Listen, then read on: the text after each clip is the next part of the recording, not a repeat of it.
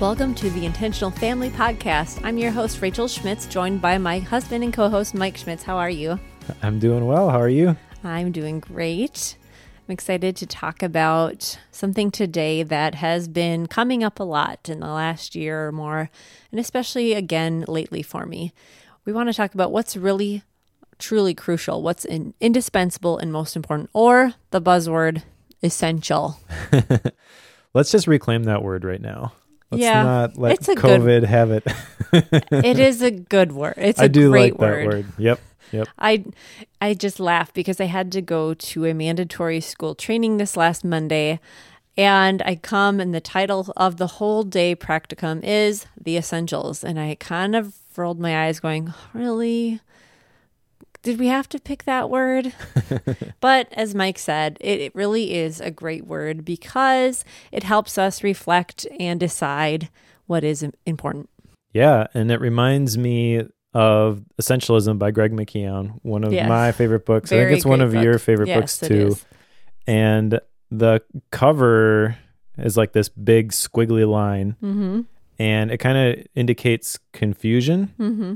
But another version of that, which I really like, is, if you have your center and you're represented by a circle and you're pulled in all the different directions, you've got a whole bunch of little arrows like pointing out, but you in a bunch of different directions, but you don't go very far in any one direction. Right.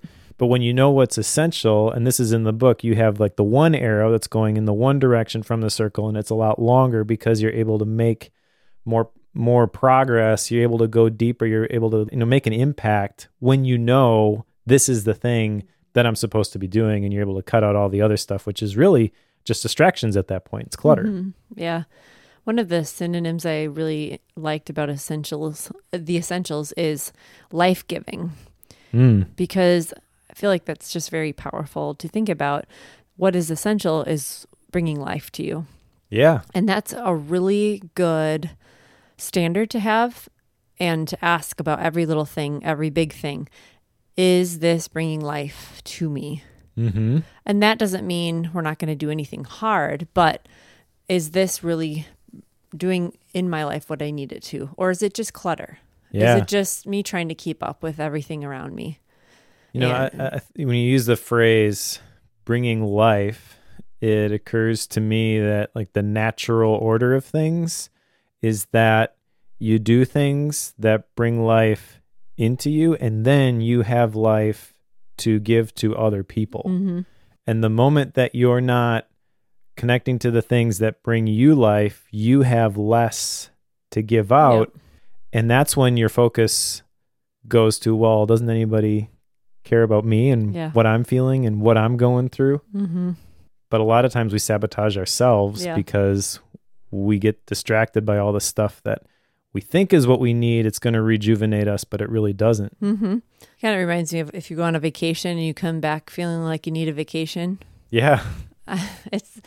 That's a really good thing to go into if you're planning any sort of trip, even if it's a short one. What about this will be life-giving? And if it's not, if you can't answer that in a way that will help you, then question whether you're supposed to do it or not. Mm-hmm. And what you said is so true. We have to do stuff that's giving life because then we can give life to others, as you said. We have to have the inputs in our life be important to bringing us where we want to be, to filling us up so that we have something to give. If our life is so full of clutter and busyness and distraction and just anything can get put in our life without us even consciously thinking about it, then there's so much that we don't have much of anything positive to give out because it's just all clutter. Mm-hmm. Are you not going to gift someone clutter, are you? I hope not. The other thing that's kind of interesting about this is if you want to have someone speak life into you, speak life into somebody else, it's kind of a positive cycle, but if you don't, but until you make the first step, there's a good chance that it's not going to happen. Mm-hmm. The people who do just step out and do that sort of stuff, that it stands out because that's not the normal. That's not the norm in today's culture. But if you want to have friends, you got to show yourself friendly, right? Mm-hmm. So if you want people to speak life into you, then speak life into somebody else. Mm-hmm. And sometimes it's that person who will turn around and reciprocate. Sometimes it's not. And it just has a way of getting back around to you. So if you find yourself stuck and you're like, oh man, I wish this was happening in my life, don't wait for it to happen to you. Don't wait for somebody else to start the cycle. You start it. Yeah, be that person. Yep. A great verse that I use a lot, if I've worked with a lot of children actually where they may not have friends or whatever while it's teaching at school or anything. And I have to remind them that if you're not showing yourself friendly, then you're not going to have friends. Like you have to do something and you can't wait for the other person to take action because otherwise nothing's going to happen. And posting something on social media is not showing yourself friendly. Even if it is a positive post, that's not what we're talking about. We're talking about like real people, real lives. Face-to-face connection. You know, it's interesting. I just got done reading this book, Leaders Eat Last by Simon Sinek. And he talks in there about there's these 4 brain chemicals which fire when you are in community with other people. You have endorphins and dopamine, which is kind of like the goal-oriented, you know, you did something and so you get a shot of dopamine and you feel good about what you just accomplished. It's also in the negative, like that's what your brain fires when you're addicted and you take a drink, take a hit, you know, whatever. That is that craving. Once you get it, like that fires dopamine in your brain. But there's 2 other chemicals which are much more long lasting, which are oxytocin and serotonin, which are the social chemicals. And if you study the neuroscience, those do not fire in any sort of digital format. You have to be face to face. Yeah. So you can't get the benefit of those social chemicals via a Zoom call. Yeah. Those social chemicals, that reminds me of when you first have a baby. And we have close friends that just had a baby this morning. So I'm really reminded of this. And with our children, I did this where you do skin to skin when they're first born. They would put the baby right on my chest for like a good 2 hours and we would bond. And those chemicals, the oxytocin, serotonin, those are firing and it creates this lasting bond between mother and child. And that same principle is true for real, authentic, in-person, face-to-face relationships. Yep. Absolutely. And it is invaluable. Yeah. We are created social beings. Yes. And you cannot fulfill your full potential if you are not in a community like that. And it has nothing to do with personality. Everyone needs nothing. Yeah, I'm an introvert. I would much prefer to just sit in the back and tune in via live stream, but I can't do that. Oh. And I've noticed the benefits that come from presenting yourself to the community that you've chosen to be associated with. That's the way we're wired. You're missing out if you don't do it. But the thing is, you don't even realize you're missing out. You need until you experience it. The other thing here with like this whole idea of what's essential and the whole idea of paying it forward, you know, Alcoholics Anonymous, they have this 12-step program. The 12th step is literally to get somebody else to go through the 12 steps. So it's by helping somebody else that you feel most fulfilled. And you may be in a spot where you're not thinking about helping somebody else reach their full potential right now. You may be super frustrated with your life and upset at the things that are going on.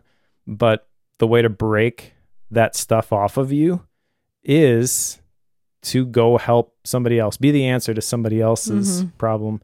Get your eyes off of what you're going through. And it's kind of amazing that the moment that you do that, how those things that kept you down, they're just gone. They're broken off. Yeah. It always comes back to the golden rule. Treat others the way you want to be treated. Yep. Thing that most of us learned as young children. It really applies to pretty much almost every area. Switching gears a little bit, I wanted to share why this topic, why are we talking about this today? I was reminded a few years ago when I've been spending some time with some families at the beginning of the summer, and the questions have been asked about, what are you doing this summer? Are your kids in any sports? What do you got going on? And I was able to share that actually about a few years ago, I think 3 summers ago, we decided not to sign up our children for any extracurriculars aside from a 2-week swim camp so that they could be good swimmers. And that was for several reasons. First of which is the 9 months of the school year. I am homeschooling the children, and they're in 1 to 2 sports throughout the year, all of them, all the 4 boys. And then weekly music lessons for all 4 of them, plus ministry. We're very involved in our church, and then you want to maintain relationships with friends and family. Mm-hmm. And so by the end of the school year, I just found myself just cringing at the thought of extracurriculars in the summer. And that first year we did it, we were so glad. I especially needed that break, but the children needed that break. They got a good summer, solid 2.5, 3 months to wind down without all this extra stuff. And we've maintained that the last few years. And it's been really, really great. And even in last year, at a greater degree, that we've been able to make adjustments in this area, like our music lessons. We've talked about this a little bit before, but instead of spending 3 to 4 hours on a Monday night at physical in-person piano lessons, we were able to switch to virtual lessons with our Costa Rican, well, they're not Costa Rican, but our missionaries in Costa Rica, yeah. Incredible musicians. Yep. So Mike actually takes guitar lessons and the boys take piano lessons. Yep, I'm learning a ton. To go back to a point that you made about taking a break in the summer, I think maybe the expectation as parents is, well, I don't want my kids to miss out on things. And they're going to be disappointed if I don't sign them up for whatever. Our kids were not disappointed. No. They like taking a break from certain things. And there are certain things that we continue to do year round, like the music lessons, like you mentioned. And we have one son specifically this year who's like, can I take a break from music lessons? But we believe this is part of our identity. So we're going to do this. All the other stuff, which is just the fun, extra stuff, that we can hit pause on if we want to. But sports specifically, I want to call out that our kids aren't old enough that like they're playing varsity basketball or anything like that. But also, that's not the goal. We haven't succeeded as parents when our son makes the starting lineup for the basketball team his senior year of high school. Yeah. And if you look at the schedules that a lot of these sports have, it's kind of built around that being the goal. Yeah. They're in the weight room during the summer and they have all these practices and things. And like, that's great. You got to practice. You got to develop your skills. You got to be excellent. But keep the main thing the main thing. Yeah. And if basketball or whatever sport, I'm using basketball as an example, but soccer, tennis, gymnastics, volleyball, whatever, if that is not what you think your life is going to be about, then don't put the rest of your life on pause just so you can do, so to that during the summer, just because that's what everybody else does. And sometimes the schools will tell you, like, this is the program, you're expected to be here. We're not in that situation, but also we're not in that situation probably because a long time ago we just said, no, we're not going to do it that way. We're going to march to the beat of our own drum. Yeah. And that comes back to comparison and that guilt of trying to keep up with what we see other people doing, or like you mentioned, they're going to miss out. Are they really going to miss out? Nope. If it's something that they absolutely are good at and love and want to grow in and you think it's a good fit for your child, that's different. But if it's simply that, well, this other parent asked if I'd want to do this, or we were going to do this big club program together, well, really evaluate that in comparison to the rest of your family life before committing to something. I remember 20, 30 years ago when I was doing the soccer during the summer, I was decent at soccer, and I had a whole bunch of friends who played in the club league, the United, it was called, the traveling team, basically. And they had practice a couple times a week, and they were at tournaments every single weekend. A lot of times, right? Yes. Yeah. And I remember it was a big deal when I was about 11 or 12 years old, and all the guys that I grew up playing with, they all joined this United team. Like, hey, come on, you're good. We need you, and we didn't do it. And for a while, I felt a little bit bad about it because all my friends are doing this other thing. And I saw, because this is all they were doing, they were getting really good. And I thought for a while, well, I guess I kind of closed the chapter on my soccer career. I'm going to go do something else now. And then years later, I get to high school. I haven't played soccer now in several years. And I try out for and make the varsity team because I'm looking for something to do. Mm-hmm. So that's just one example. But I think we tell ourselves these stories of like, oh, our kids are never going to get those opportunities if they don't go along with what everybody else is doing. And I can tell you from personal experience, that's not necessarily the case. Yeah. And this is something I really like to talk about because it's so important. And if we're feeding on social media and you're seeing what the other family down the street is doing or your sister's doing, etc., then you want to do everything. You want to, or maybe a close friend is like, hey, my kid wants to do this music program. Would you do it with me? Would your child want to do it so they can do it together? And I said, well, I'll have the conversation. And I had to get back to her a few days later and say, no, it's not for us. Now, if I didn't take the time and I just was like, oh, sure, that sounds fine. Yep. I would have committed myself to 9 months of another thing on a Friday. Yep. And it wouldn't have hit the mark. And here's the problem from a productivity perspective. Past you is a real jerk. Past you makes commitments for future you and doesn't really weigh the consequences of those commitments. Mm-hmm. And then future you has to show up every Friday for the next 9 months, and you resent the fact that past you has made this commitment for you, and you just are waiting for a way out of the thing. Yeah.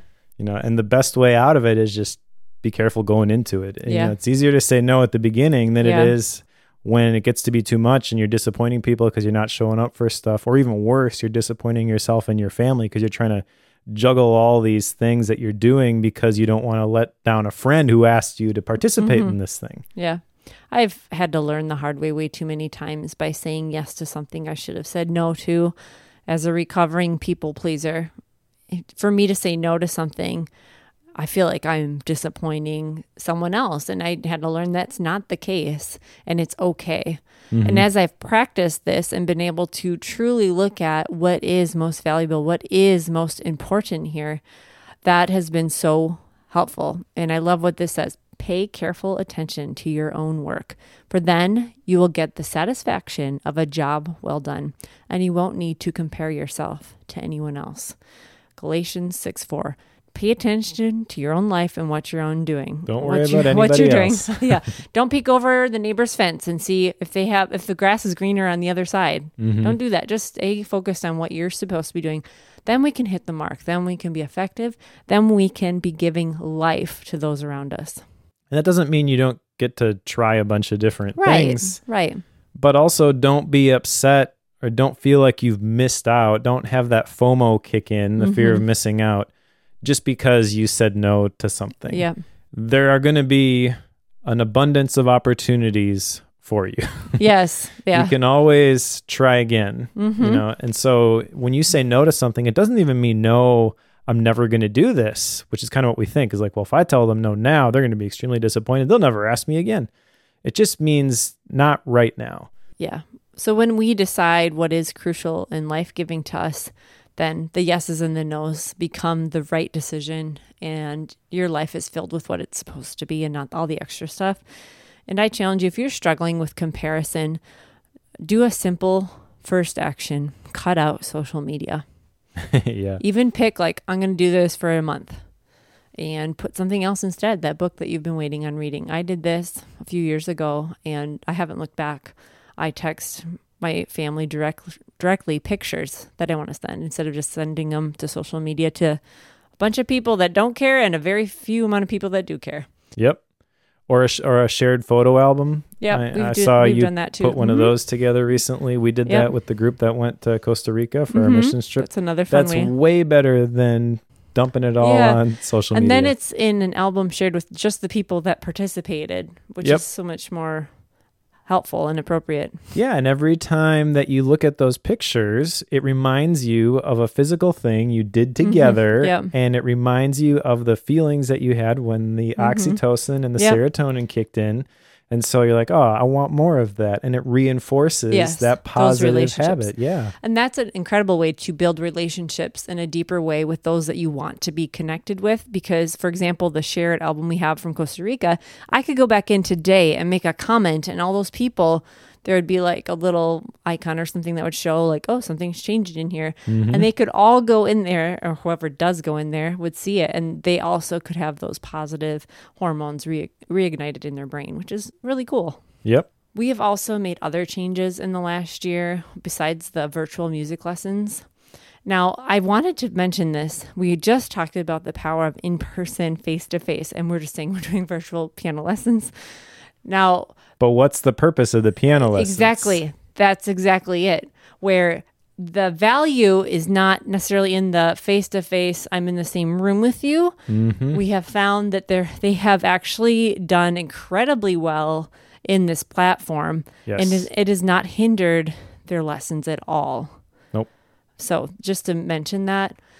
But no organized sports for the summer has been really, really great. And we've actually added in karate lessons at our home for 3 of our boys, with a young woman at the church that just got her 2nd degree black belt. And she's just basically a ninja. Yeah. She's amazing. That's been really fun. And we did do a basketball court in the backyard. And our oldest son, who is the one that loves basketball the most, he's out there every day for a long time. Yep. Practicing, doing his drills, shooting around. And that has been really, really great. Yeah.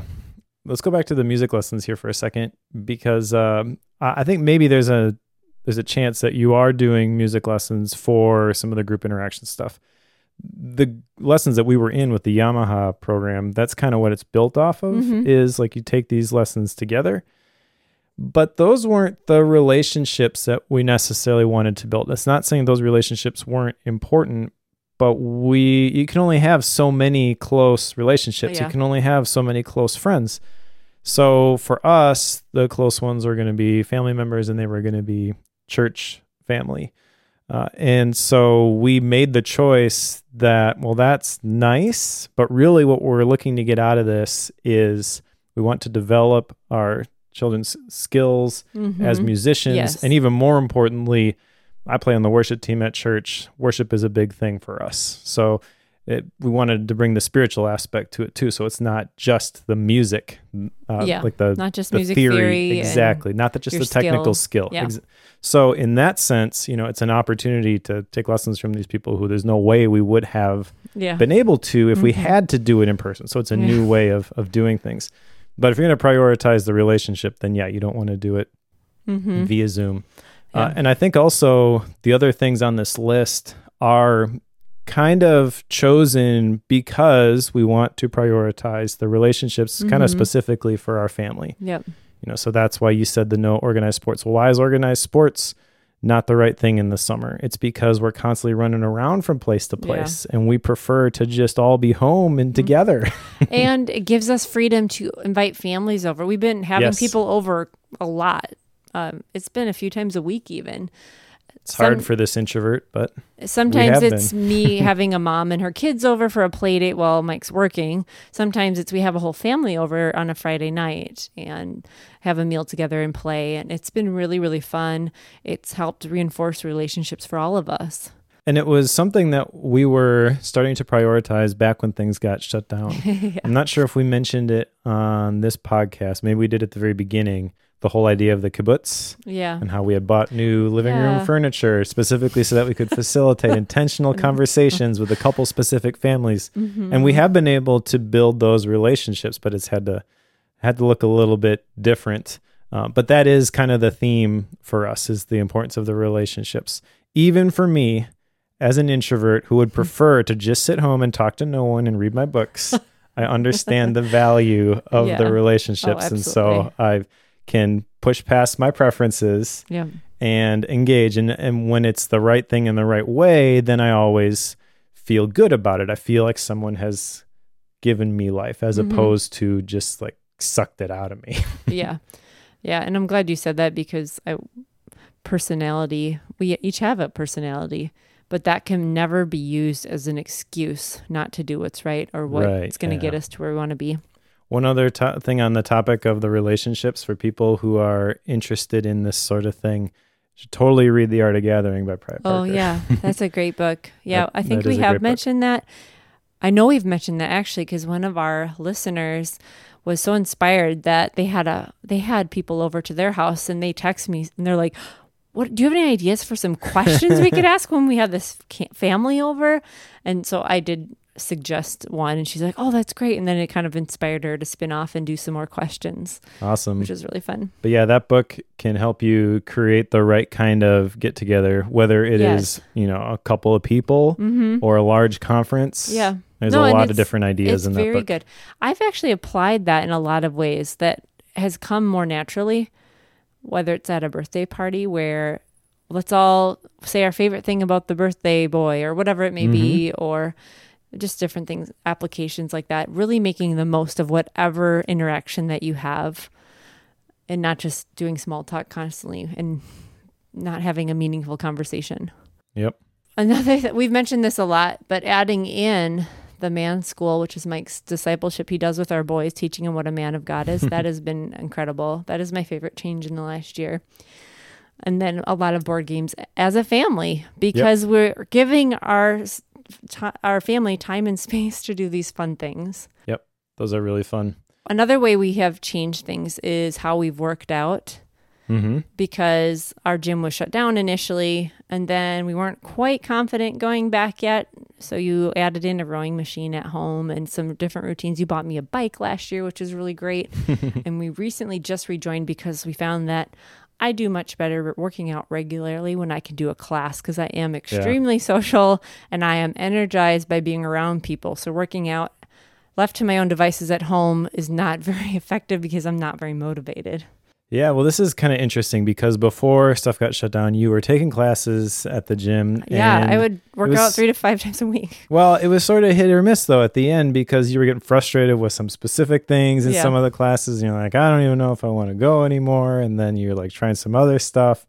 And then when you went back, it was a very I'm putting words in your mouth now, but it seemed like it was a very positive experience. All of the little nitpicky things that were bugging you before didn't matter anymore. Yeah. So it was kind of a reset in terms of that because you had to try some different things. And then I think that's one of the effects of having to change is you kind of don't realize what you have until it's gone. Yeah, it's very true. Recognize that with our in-person church meetings, right? It's like, oh, I really miss being with everybody. Whereas if you would have told me before as an introvert, like I wouldn't have thought I would have missed it as much as I did. Yeah.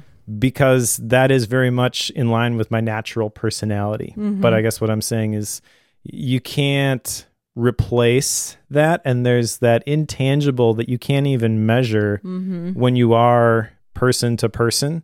And I'm kind of hoping that we don't lose that. I feel like everybody is very appreciative of the fact that we do get to do some of these things together now. And I just hope it isn't short-lived and 6 months from now people are backbiting and picking on little things again. Yeah. Because right now it's like that stuff doesn't matter. So again, getting back to like what's essential, let's keep the main thing the main thing. Yeah, for sure. Yeah. And like you said, we don't know what we have sometimes until we lose it. And it has been interesting to see what has transpired over the course of time, from things being completely shut down to things reopening. And now for us personally at our church, it's pretty much back to how it was before. Yep. And the life you see in the children, the conversations you see between people, I feel like it's already made an incredible impact in the last few weeks. We all feel so much more connected. But even with that, there are things that we are doing differently. It's not exactly the same. We didn't just go back to the way things were. And I think that's the big takeaway from all of this is wherever you find yourself, whatever the parameters are around your life, the rules you have to play with, you need to be asking yourself, what is the best I can do with what I have? Yeah. it's like I have these tools or I have this vision for my life. What are the things that I can put in that will bring me life, that I can turn around and give life to others? So if you give the picture of like a continual life-giving stream, that is what life is like when we are truly living on purpose, when we are really living our life with what is essential to us. Yeah. You talk about the stream, like a river, there's a source and there's an outlet. Yeah. And when there isn't that constant inflow and outflow, it's no longer a river, it's a reservoir. Ooh, yeah. Another word for reservoir, cesspool. Ooh, lovely. Yeah, when there is no outflow, stuff gets stinky. Backed up. Yep. So kind of bringing it all the way back to the beginning of the episode, if you want someone who is going to sow life into your life, then you should be looking to sow life into somebody else's life. The minute that you have a release, that's when you have capacity for something else to be poured into you. Yes. What a man sows, that will he also reap. Exactly. So the things that you want in your own life, start sowing those types of seeds. It's a principle and it works. We have seen it over and over in every area of our life. Yep. So hopefully you're inspired to have your life be a stream, a life-giving stream where there is an inlet where you are putting in the things that are essential to your life and you are giving out life to those that are around you, identifying what is most crucial to you and your family.